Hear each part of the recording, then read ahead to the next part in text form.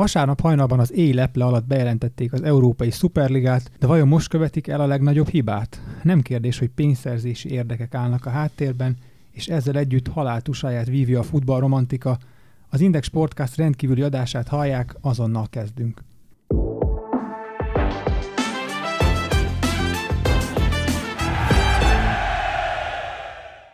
Ilko Miklós vagyok, ez itt az Index Podcast rendkívüli adása. Az Európai Szuperligáról fogunk ma beszélgetni. Vendégeim Fekete Szalóki Zoltán, az Index főszerkesztője. Szia, Fezó! Szia! Sziasztok! És Hubert Tamás, az Index sportrovatának vezetője. Szia, Tamás! Sziasztok! Kezdjük a tényekkel. 12 alapító klub jelentette be, hogy megalakult az Európai Szuperliga, ugye a nagy angol hatos, az Arsenal, Chelsea, Liverpool, Tottenham, Manchester United és Manchester City, a nagy spanyol hármas, az Atlético Madrid, a Barcelona és a Real Madrid, valamint 3 olasz klub, a Juventus, az Internazionale és az AC Milan. Röviden összefoglalom a lényeget, a lebonyolítás hasonló lesz a Bajnokok Ligájához, hétközi mérkőzéseket fognak rendezni. Fontos megemlíteni, hogy a 12 csapathoz csatlakozik még 3, egyelőre meg nem nevezett klub, valamint 5 majd később valamilyen rendszerben be fog kerülni, így alakul ki 2 10 csapatos csoport, akik oda-visszavágós rendszerben játszanak, tehát 18 mérkőzést játszik minden csapat a csoportkörben, az első 3 helyezettje mindkét csoportnak beüt a negyeddöntőbe, a 4., 5. helyezettek pedig rájátszást vívnak a maradék 2 kiadó helyért. Tegnap az Indexen megszavaztattuk olvasóinkat, és rengeteg visszajelzés jött, majdnem 30 000-en szavaztak, 11.600-an olvasóink szerint nem jó ötlet az Európai Szuperliga életre hívása, de majdnem ugyanennyien 9.000-en azt gondolják, hogy jó ötlet, és 7.000-en egyelőre nem tudják eldönteni. Ti mit gondoltok, jó ötlet volt? Nagyon érdekes a kérdés, és ahogy felvetetted a dolgokat, meg így az elején, ahogy elkezdted a beszélgetést, ugye mondtad a Big Six-et, és hozzájuk, vagy a nagy hatos, az angol nagy hatos közé soroltad az Arsenált. Ez volt az egyik pontja, amin tegnap rengeteg szurkoló és futballt szerető ember elkezdett vitatkozni, hogyha megnézzük, akkor az Arsenal valóban ott van a Big Six között, de miben? Játéktudásban, pályán mutatott teljesítményben biztosan nem, marketing értékben viszont ott van. Tehát ha megnézzük, az Arsenal tulajdonképpen az utóbbi, nem tudom, még a Wenger éra utolsó 1-2 éve is olyan akadozó volt, de még ha az utóbbi 5 évet nézzük, akkor nem azt mondom, hogy elkezdték lezülleszteni a klubot, de elkezdett veszíteni a marketing értékéből. Hát én is úgy nőttem föl, hogy emlékszem, hogy az osztálytársaim, vagy az évfolyamtársaim között talán Arsenal szurkoló volt a legtöbb, mert én akkor voltam fiatal, amikor Bergkamp még játszott, amikor Pires, Henry, ugye a Barcelona elleni BL döntős csapatról is beszélünk, ők Arsenal szurkolók voltak. Viszont azok a fiatalok, akik most nőnek fel, nem hiszem, hogy Arsenal szurkolók lesznek többségében. Ennek az az oka, hogy nyilván nem azt a játékot mutatja az Arsenal a pályán, mint azelőtt, viszont a marketing értéke még van, és szerintem most ez volt az utolsó pont, amikor az Arsenalt, mint márkát, mint brandet még jó áron lehetett értékesíteni. Aztán majd lehet, hogy újra fel fognak futni, nyilván ebből a pénzből azért lehet csapatokat építeni, és visszatérve az a kérdésedre, hogy jó ötlet volt-e vagy nem, ezt nyilván senki nem tudja. Én a podcast előtt megnéztem néhány német oldalon a szavazásokat erről, és tök jó, hogy bemondtad, hogy nálunk nagyjából ez az 50-50 volt. Tehát vannak a bizonytalanok, azok vannak többségben picit, akik ellenzik, de vannak, akik jó ötletnek tartják. A németeknél viszont például a Spiegelen a szurkolók 82%-a azt mondta, hogy nem jó ötlet. A Kicker szavazás, amíg ennél is drasztikusabb számokat hozott, ott 94% mondta azt, hogy ez abszolút hülyeség. És majd a beszélgetésben erre is vissza fogunk térni, hát nem véletlen, hogy a német szurkolók miatt még a német csapatok ki tudja, nem csatlakoztak ehhez a Szuperligához. Szerintem ebben az egész történetben nem az volt a meglepő, hogy melyik ez a 12 csapat, amelyik csatlakozott, hanem hogy ki az a 3-4-5 hiányzó, aki nincs ott. Nyilván ilyen a 2 német gigász, a Dortmund, illetve a Bayern, illetve az egyetlen BL4-es csapat, a PSG, amelyiknek most így, hogy mondjam, még talán nagyobb esélye van megnyerni ezt a sorozatot, ha kizárják a másik 3 csapatot. Magyarán talán sokan arra kapták fel a fejüket, hogy ki hiányzik, és nem arra, hogy kik azok, akik létrehozták ezt a szuperligát. Én egyébként, hogyha újságíróként címet adtam volna a tegnapi napnak, akkor nyilván valami olyasmit adtam volna, hogy valami Amerika. Tehát az Európai Szuperliga az szerintem valami Amerika. Kezdjük a gazdasági aspektusával az egésznek. Egyébként erre vissza fogunk térni hamarosan az amerikai szára, hiszen nagyon erős a történetben. De nézzük meg először, hogy mi az indítatása az egész Szuperligának. Ugye az elmúlt években az egekbe szöktek a játékos fizetések, ezt tapasztaljuk, és ezt azt hiszem, hogy magyar szinten is el lehet mondani, hiszen az NB1-ben már több millió forintos nettó fizetések vannak, de nemzetközi szinten ez még durvább, és egy nagyon érdekes adat, pontosabban 2, amit hoztam nektek, a Swiss Ramble nevű futballgazdasággal foglalkozó blognak a kimutatása. A 2019-2020-as, tehát az előző szezon, mint gazdasági évnek a mérlege a 12 résztvevő klubnak. A Liverpool eredményét még egyről nem ismerjük, de a másik 11 klub összesen 1,2 milliárd fontos adósságot termelt. És ez csak az elmúlt egy év, ami viszont még elgondolkodtatóbb, hogy a 12 klubnak jelenleg összesen 7,4 milliárd font az adóssága. 7,4 milliárd font, ezt forintra, hát ne is fordítsuk le, mert egy borzalmas összeg. Tehát egyértelmű, hogy amiért létrehozták ezt a Szuperligát, ez a gazdasági érdek. Ennek tükrében, Tomi, szerinted van létjogosultsága? Mert azért azt se felejtsük, hogy a Bajnokok Ligája is egy jól fizető sorozat. Igen, a Bajnokok Ligája is egy jól fizető sorozat. Ugye a szóban forgó klubok azt a kritikát fogalmazták meg az Európai Labdarúgó Szövetség felé is, hogy tulajdonképpen az UEFA olyan mértékben lefölözi a hasznot, hogy sokkal kevesebb jut nekik vissza, mint mondjuk egy szuperligából visszajutna. Tehát nagyjából most ott tartunk, hogy egy BL győztes, még a Bayern München a BL győzelemért tavalyi évben 120-130 millió eurót kapott. Na most, ha megnézzük, hogy a szuperligában csak azért, hogy valaki csatlakozna, kapna kb. 400-450 millió eurót. Tehát azért van különbség nyilván aközött, hogy belépsz és részt veszel egy sorozatban, vagy hogy csak akkor kapsz 120-130 milliót, ha megnyered, ha eljutsz a döntőig, ha megnyered a finálét. Tehát az kétségtelen, tehát hogy ez a liga, a Szuperliga, ami létrejött, ez tulajdonképpen ez egy profit maximalizált elit csoport. Arról is lehetne beszélgetni, hogy ez egy nagyon hosszú, szerintem egy hosszú évtizedes folyamat volt az, hogy létrejött a Szuperliga, és ha azt nézzük, akkor ez egy logikus következménye ennek az utóbbi mondjuk 20-30 évnek is, mert hát nyilván ezek a klubok nem ellenfelük, vagy ellenségük saját maguknak sem, tehát hogyha még több profitot ki tudnak csavarni ebből az egészből, akkor miért ne csinálnák meg?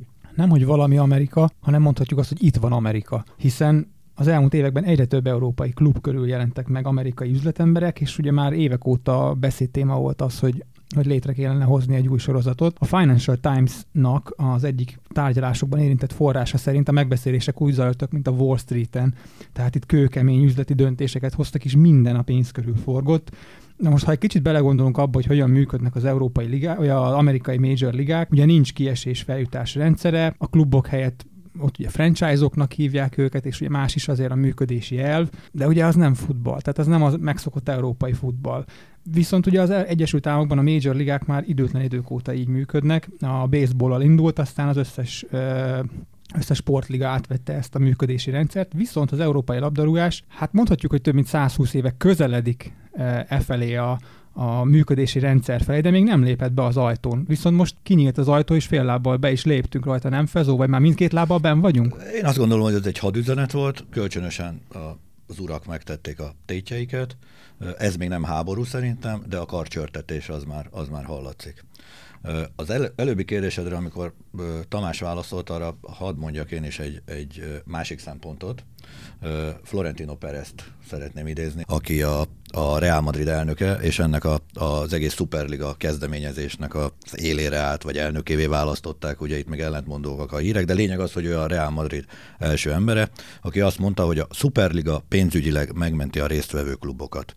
A Szuperligát nem csak a gazdagok akarják, a nagy klubok több pénzhez fognak jutni, ebből kifolyólag jobb játékost tudnak vásárolni, és ezzel sokkal jobban fogják segíteni a kisebb egyesületeket, mint jelenleg. Szerintem ez egy világos beszéd, ez a hadüzenetnek a része.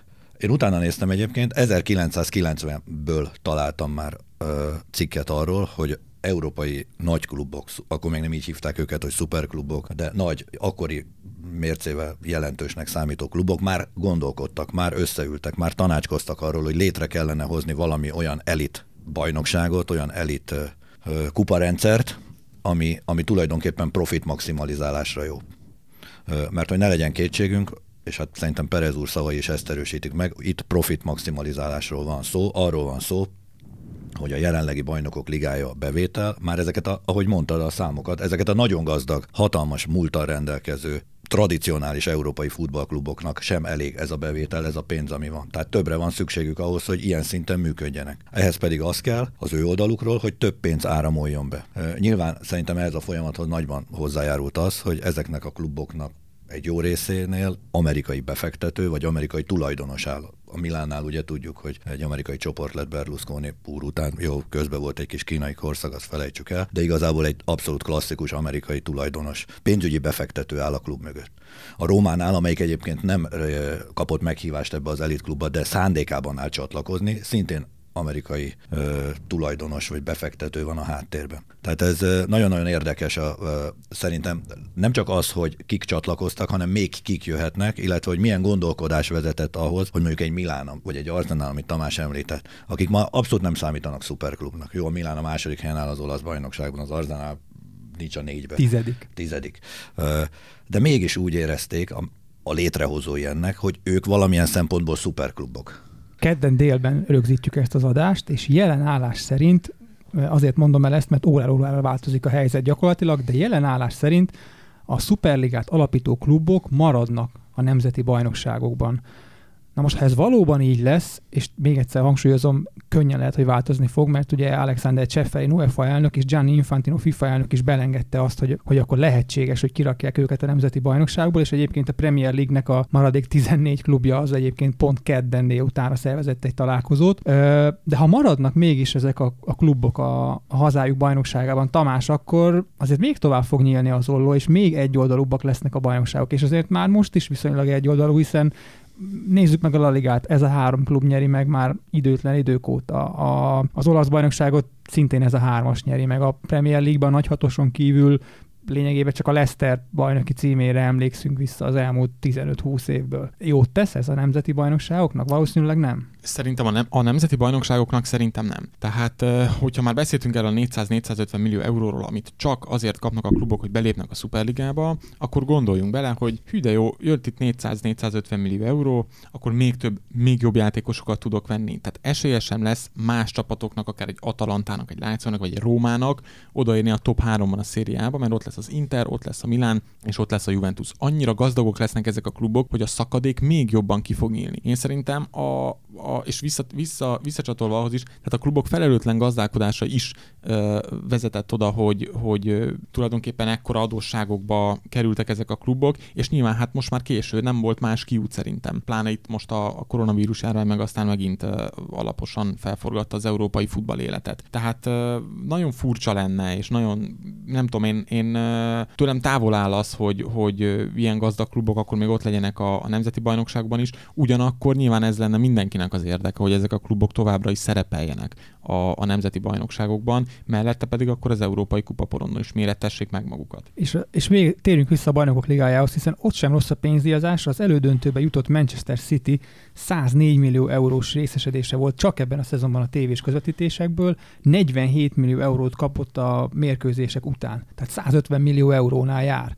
Hasonló 100 millió körüli összeget kapott a tévés részesedésből a Paris Saint-Germain, a Bayern München, a Real Madrid és a Barcelona is, és a csoportkörbe jutás már eleve 15 millió eurót ér, ami ugye nyilván a nagy kluboknak nem olyan nagy összeg, de egy kisebb vagy egy középcsapatnak, azért ez egy szemmel látható összeg, lásd Ferencváros. Mi lesz a Bajnokok Ligájával, Fezó? Ráadásul annak tükrében, hogy tavaly bejelentették, hogy megalakul az Európai Konferencia Liga, ami ugye az Európa Liga alá besorolott harmadik nemzetközi kupasorozat, hát azért az értéke azzal így csökkenni fog ezeknek. Abszolút, tehát szerintem ez nem kérdés, hogy a Bajnokok Ligája veszít abból az értékéből, ami most van, főleg ha mondjuk a 8. döntőtől nézzük. Ha a csoportkörtől nézzük, akkor azt mondom, hogy azért annyira erős ez nem volt. Engem személy szerint mondjuk, ha megkérdezel a skót és a kazak bajnok mérkőzése, azt választom el, vagy mondjuk egy Manchester Milánt, akkor nyilván a Manchester Milán a jó válaszom. Tehát, hogy én nagyon nem aggódom érte, én azt gondolom, hogy az igazi kérdés az lesz, majd mikor a magyar szurkoló leül és választani fog, hogy egy Liverpool-Barcelonát nézzem meg inkább, vagy egy Paks Mezőkövesdet. Az egy egyértelmű szurkolói döntés lesz.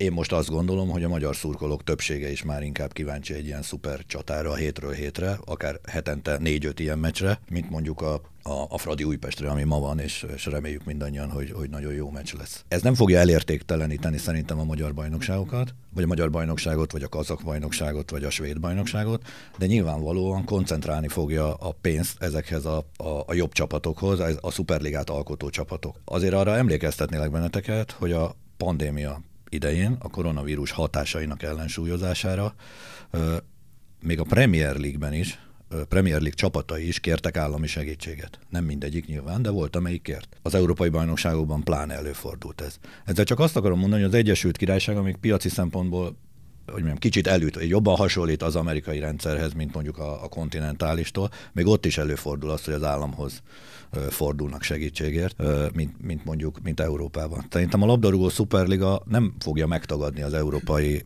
labdarúgás alapértékeit, hanem behoz egy olyan új színfoltot, ami mondjuk a major ligák Amerikában. Tehát ha mondhatok egy példát nektek, igenis egy kisebb város szurkolói elmennek megnézni az ő amerikai foci csapatukat a C-ligában is, attól függetlenül, hogy drukkolnak a Patriotsnak, vagy a Jaguarsnak, vagy bármelyiknek. Tehát, hogy ez egy többlet lesz, és szerintem nem elvesz az európai fociból. Legalábbis ez az én jóslatom. Akkor citálnám ide Alexander Ceferin UEFA elnök mai nyilatkozatát, a kongresszuson az alábbiakat mondta. A sorozatoknak szükségük van az Atalantákra, a Celticekre, a Rangersekre, a Dinamo Zágrebekre, a Galatasarayokra. Az embereknek tudniuk kell, hogy mindenkinek van esélye. A nagy klubok sem voltak mindig azok. Ezzel nehéz vitatkozni, viszont az egy másik kérdés, Tamás, hogy illetve Fezó. Bocsánat, én csak szeretném mondani, hogy ha jól értettem általad a bevezetőben elmondottakat, akkor ugye ott az hangzott el, és tegnap egyébként, tehát te jól idézted, tegnap így hozták nyilvánosságra, hogy 15 fix nagy klub, és 5 olyan csapat lesz, akit meghívnak, vagy valami selejtező, stb. Folyamán bejön. Tehát nem teljesen zárt, mint az NFL. Tehát egy kicsit, hogy mondjam, nyitottabb, talán pont ezért, hogy amit mondasz, hogy legyen esélye a Galatasarayoknak, meg a Malmöknek is bejutni ebbe a sorozatba.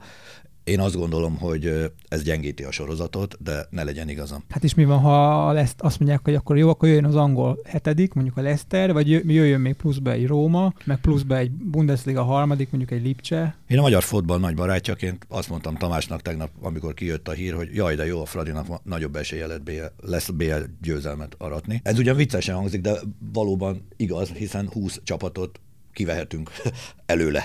Igen. De kérdés az itt az egészben, amire rá akartam kanyarodni ezzel a Ceferin nyilatkozattal, hogy már évek óta beszédtéma az, hogy a nemzetközi versenynaptárat meg kell reformálni. Ugye 2024-ben fut ki a jelenlegi ciklusa a nemzetközi versenynaptárnak, és ugye tegnap be is jelentette az UEFA, hogy kibővíti a Bajnokok Ligáját, és ugye Gianni Infantino is már belengedett egy olyan tervet, hogy létrehoz egy globális szuperligát a klubvilágbajnokság helyett. Neki ugye 2023-ban jár le az elnöki mandátuma, tehát neki minél nagyobbat mond, annál jobb lesz, és annál több szabadatot fog kapni. És amit a Fezó említett az előbb, hogy a Premier League-nek a állami támogatás, ugye ott sem lépett igazából maga a liga, sem az FA, az angol szövetség, és a top 6 klub összefogva tavaly ősszel álmodta meg a Project Big Picture-t, ami ugye arról szólt volna, hogy adnak a nagy klubok a kisebbeknek hitelformájában valamilyen, sőt nem térítendő hitelformájában támogatást, míg ők nagyobb állami támogatást kapnak. Hát ez a projekt sem hozott túl nagy eredményt, viszont a Szuperligával kapcsolatban hol az UEFA és a FIFA felelőssége? Tehát azt látjuk, hogy évek óta van igény a változásra, de nem lép egyik szervezet sem. Ugye álszentek ne legyünk abból a szempontból, hogy Bajnokok Ligája rendben van, esélyt adunk a kisebbeknek is. Ugyanakkor a Bajnokok Ligája érdemi szakasza az tavasszal kezdődik, ezt mindenki tudja. És az őszi mérkőzéseket nagyon, nagyon kevesen néznek meg, mondjuk egy Barcelona Karabag, vagy egy Barcelona Kopenhága összecsapást. Ha ezt a 12 csapatot megnézzük, és ehhez a 12 csapathoz még hozzáveszünk a Bayernt, a Dortmundot és a PSG-t, akkor ez az alábbi 15 csapat játszotta a Bajnokok Ligája döntőjét 2003 és 2004 óta. 2003-as, 2004-es idény volt az utolsó, vagy a legutóbbi, amikor ugye Monaco-Porto döntőt, Monaco-Portót rendeztek, ugye ebben volt az a bizony 8-3, igen, a Monaco Depor 8-3, de hogy ettől az idénytől kezdve, és ez most már lassan 20 év, a szóban forgó 15 klubból valamelyik 2 játszotta a döntőt. Tehát, hogy tulajdonképpen tényleg ott tartunk, hogy rendben jönnek itt a kis klubok, hogy hát nekik hogy lesz esélyük, miként lesz esélyük, de hát tulajdonképpen eddig sem volt esélyük oda kerülni a kieséses szakaszba. Úgyhogy ebből a szempontból a Szuperliga létrehozása nem egy rossz gondolat, csak sokkal konkrétabb és világosabb, és nem álszent, tehát hogy ez tényleg a szupereknek a ligája lenne. 2 dolgot szeretnék hozzáfűzni. Az egyik az, hogy az érdeklődést minden szempontból fenn kell tartani. Szerintem ez a Szuperligát létrehozó nagykluboknak, de a Szuperligát létrehozó nagyklubok mögött álló szponzoroknak és tulajdonosoknak is ez az érdekük. Tehát azok a nagy cégek, amelyek mondjuk egy ilyen bajnokok ligája döntőjén megjelennek, azok nyilván meg fognak jelenni a Szuperligán is, de nyilván, és most hadd legyek elfogult, egy MOL vagy egy OTP, egy magyar blue chip-es cég, az nehezen fog odaérni, hogy egy szuperligába szponzorálhasson. Én azt gondolom, hogy az ő pénze fog koncentrálódni majd továbbra is a magyar bajnokságba, vagy esetleg, ha lesz hasonló közép-európai liga. Tehát ilyen értelemben nem fog visszaütni szerintem ez a rendszer a nemzeti bajnokságokra. A másik, amit szeretnék mondani, hogy szerintem az első lépés, bármennyire furcsa ebben az európai szuperliga felé vezető úton, az a Bosman szabály volt. A Bosman szabály, amikor ugye lebontották az Európai Unióban, vagy Európában a röghözkötést, vagyis megindulhatott a szabad játékos áramlás. Ha belegondolunk, ez a liga, ez ennek a beteljesülése. Hiszen itt most már nem csak, hogy nem lesznek nemzeti csapatok, ma se tudott fejből, hogy a Manchester Citybe 17 vagy 19 nemzetjátékosai vannak. Nyilván egy Manchester City szurkoló pontosan tudja, de én, aki mondjuk Milán szimpatizáns vagyok, se tudom, hogy a Milánban hányféle nemzetiségű játékos van éppen jelenleg. Azt könnyebb számon tartani, hogy ugye hány olasz, meg hány angol van egy ilyen adott csapatban. Tehát magyarul megszűnik. És a szponzoroknak, a nagy globális szponzoroknak ez az érdekük. Az az érdekük, hogy olyan csapatokat, olyan klubokat, olyan ligákat támogassanak, amilyenek ők. Nem akarom ide citálni, de visszaemlékeztek a múlt heti Petri sztorira. Eléggé hasonló olvasata is volt annak. Igen. És bocsánat, tehát egyébként a Bajnokok Ligája már régóta nem Bajnokok Ligája, ugye? Tehát hogy a 90-es években, tehát amikor ez most már nem arról szól, hogy csak a bajnokok játsszák. Hát ez a BEK volt, ami utoljára arról szólt. Pontosan. Ez Vezda vagy a Bukarest nyerhetett. És egyébként a kezdeti kupasorozatban is, tehát amikor életre hívták a BEK-et 1955-ben az Ekip kezdeményezésére, akkor is ez egy meghívásos történet volt. 16 csapattal, és akkor meghívták a magyar bajnokot, a Vöröslobogót, az MTK Budapestet.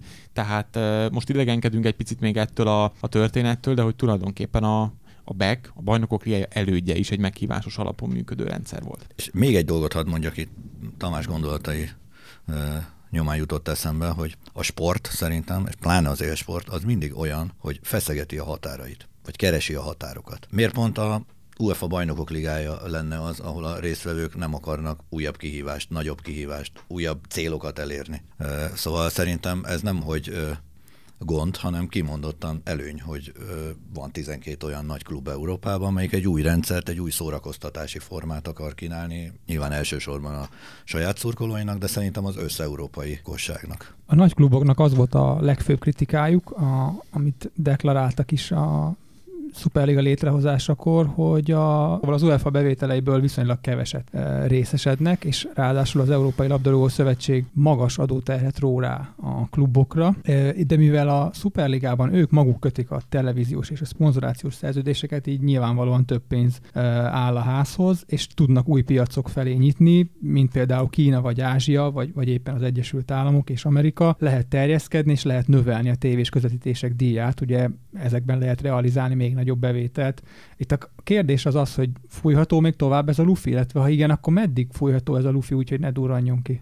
Fújható még szerintem, tehát itt az lesz a kulcs, és az lesz a nagyon fontos, hogy melyik cég, melyik vállalat fogja elnyerni a közvetítési jogokat. Szinte 100%-ig biztos vagyok benne, és ezt már be is lengették, hogy a DAZN, ugye a streaming szolgáltató lesz. Tehát a jövőben úgy fogjuk élvezni a futballmérkőzéseket, mint hogyha otthon leülünk, bekapcsoljuk a tévét, és én elképzelhetőnek tartom azt, hogy mondjuk 5 vagy 10 év múlva nagyon kevés olyan ember lesz, akinek tévé előfizetése lesz, mert a filmeket, a sorozatokat meg fogod nézni a Netflixen, az HBO-gon, az Amazon Prime-on, ott van a Hulu, letöltöd szépen az okos tévédre, a telefonodra, a tabletedre, a laptopodra, a DAZN streaming szolgáltatót, fizetsz nekik, mit tudom én, havonta 10 eurót, és akkor nézheted a jobbnál jobb meccseket. fenyegetőzik az UEFA és a FIFA is azzal, hogy a klubokat kizárja ilyen-olyan sorozatokból, valamint belengedték azt, hogy nem engedik el a nemzetközi tornákra a játékosokat. Most Fezóta el tudsz képzelni egy Európa-bajnokságot, mondjuk ahol nincs Cristiano Ronaldo, vagy nincs Mbappé, meg nincsenek ott a sztárok? Nem, abszolút nem. Tehát szerintem teljesen nyilvánvaló, hogy itt ez arról szól. Ez egy üres fenyegetőzés szerinted? Inkább azt mutatja számomra, hogy az UEFA nem tudott a dolog élére állni, ezért megpróbálja követni, vagy keresztbe tenni, vagy szóval próbál valahogy reagálni a dolgokra, de az teljesen egyértelmű, hogy nem ő áll az élén, a változások élén.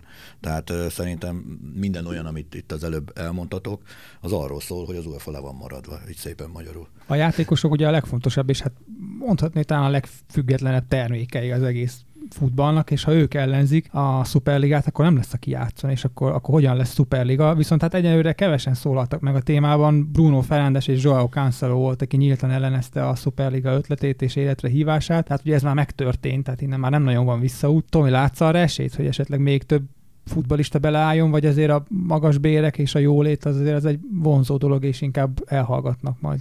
Szerintem egyrészt nagyon korai erről beszélni, lehet, hogy ez egy meggondolatlan és naív kijelentés volt Bruno Fernandes és Joao Cancelo részéről is. Én egyenlőre elképzelhetetlennek tartom azt, hogy egy játékos vagy egy futballista mondjuk bojkottálja saját csapata edzését vagy mérkőzését csak azért, mert azt csatlakozott az Európai Szuperligához. Viszont a szurkolói oldal, ami még szintén nagyon érdekes ebben a témában, mert azért eléggé megosztja most a szurkolókat. Van, aki azt mondja, hogy szeretem a klubomat, szeretnék még több meccset látni, nézni fogom, van, aki azt mondja, hogy a futball ezzel meghalt, és nem kérek a szuperligából. De most, amit az előbb említettél, Fezó, van ebbe azért egy kis képmutatás szerinted, hogy azért minden nyáron azt hangoztatják a szurkolók, hogy na most jöjjön egy új sztár, nyerjünk új trófeákat, most meg károsztatják a tulajdonosokat, amiatt, hogy kapzsik a szuperligának a létrehozásával. Tehát, hogy van egy kis ellentmondás ebben az egész történetben, nem? Abszolút, de szerintem ez is természetes folyamat. Gondoljatok bele, amikor az Eiffel-tornyot építették, a többség ellenezte, hogy Párizs közepére valami hegyes tornyot oda tegyenek. Nyilván minden az emberek olyanok, hogy minden újdonságnak van, aki tud örülni, van, aki pedig ellenzik. Tehát szerintem ezzel semmi probléma nincs.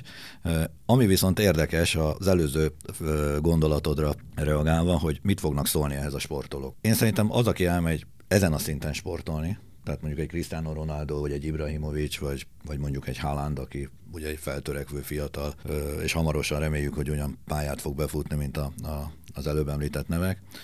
Szerintem ők is egyrészt a hírnévért mennek el, másrészt pedig a pénzért, a nagyon sok pénzért. Tehát amikor a Real Madrid mondjuk a fizetésben 3-szorosát fogja tudni kínálni, mint mondjuk egy Róma vagy egy Lazio, akkor a Lazio legjobb játékosának igenis az cél lesz, hogy átigazoljon a Juventusba, most is azt szerintem, hatalmas pénzért, tehát mondom 3-as, 4-es szorzókért, vagy esetleg a Real Madridba, vagy a Manchester Unitedbe. Tehát igenis el fog indulni egy ilyen koncentráció. Mert én azt gondolom, hogy az egész mögött az van, nem csak a klubok, a szuperligát létrehozó klubok, hanem a szuperliga mögött álló szponzorok és az egész rendszer mögött, hogy lehet még több profitot termelni. És erre egyértelműen az a válasz, hogy úgy, ahogy az amerikai major sportokban. Tehát ott az egy bevált módszer, bevált technika, és ez alapján szervezik meg ezt a szuperligát. Tehát ott is mindenki a Bradyvel akar játszani, kikerülsz egy kollégiumból, egy Lációból, vagy egy speciából, és hova akarsz kerülni? Be akarsz kerülni a Juventushoz, be akarsz kerülni a Real Madridhoz, itt is ugyanez lesz.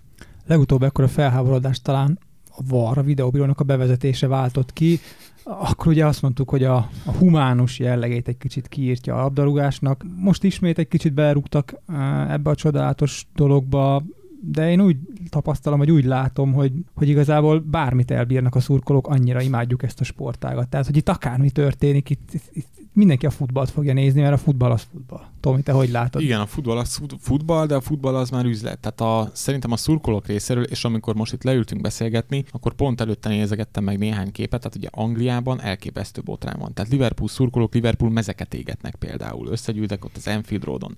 Az Old Trafford mellett is összegyűltek a Manchester United szurkolók például.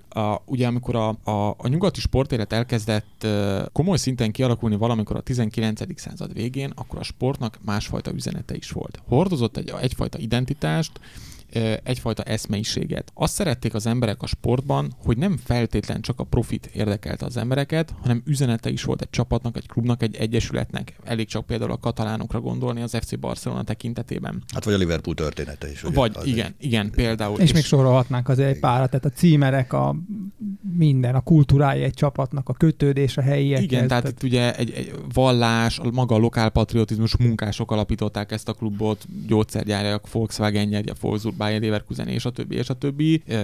Vagy ugye a Ferencváros, vagy az MTK példáját, a két ősi rivális lehet megemlíteni e tekintetben, és talán a szurkolók most kezdték el azt érezni, hogy minthogyha elvennék tőlük ezt a sportágat, de ezt a sportágat már rég elvették tőlük szerintem, hogyha ők ezt így gondolják. Nem biztos, hogy ez így van egyébként, de nem most kezdett el üzletiesedni a futball, hanem már régen. És akkor ezt még hadd mondjam el, ugye már az 1990-es évekről beszélgettünk. Találtam egy cikket, 1998 nyara, Bild am Sonntag, ugye Németország, arról cikkezett 23 évvel ezelőtt ez az újság, hogy 15 klub titkos találkozót szervezett Londonban, hogy létrehozzák az Európai Szuperligát. Most akkor a Német Labdarúgó Szövetségnek Wolfgang Niersbach volt a szóvivője, ő egyébként később a DFB-nek az elnöke lett 2012 és 2015 között. Ő azt mondta, hogy nem létezhet párhuzamosan az Európai Szuperliga és a Bajnokok Ligája. Tehát ez is egy olyan nagy kérdés, és érdekesen fogom várni, hogy egyáltalán működhet-e a kettő egymás mellett. Akkor egy utolsó kérdésre még maradt időnk, ez mindkettőtökhöz szól. A Bajnokok Ligáját fogjátok nézni, az Európai Szuperligát, az Európa Ligát, vagy mindhármat? Azért tettem be az Európa Ligát, mert nyilván lesz benne magyar csapat, remélhetőleg a csoportkörben is. Természetesen azt fogom nézni, ahol a magyar csapatok ott vannak, és szerepelnek nyilván, de alapból, ha én választhatok, hogy mondjuk egy Paks Mezőköves NB1-es meccset nézek, vagy egy Milán-Liverpoolt, akkor a Milán-Liverpoolra fogok szavazni. Nagyon érdekes a kérdés. Ugye a szentimentálisan, tehát nem tudom, így elképzelhetetlennek tartom, hogy megnézek egy Milán-Liverpool, bekapcsolom a tévét, és föláll a két csapat, besétálnak a pályára, és nem gyerekek nem lebegtetik az óriási labdás molinót, nincs BL himnusz, és ott áll a két csapat.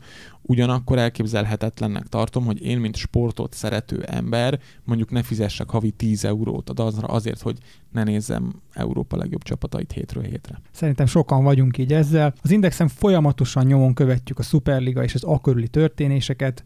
Tartsanak velünk ott is, ahogy köszönjük a figyelmüket. Ez volt az Index Sportcast rendkívüli adása. Fezó és Tamás, köszönöm, hogy elfogadtátok a meghívásomat. Hallgatóinknak köszönjük a figyelmet, tartsanak velünk csütörtökön, amikor újabb adással jelentkezünk, viszont hallásra. Sziasztok! Sziasztok!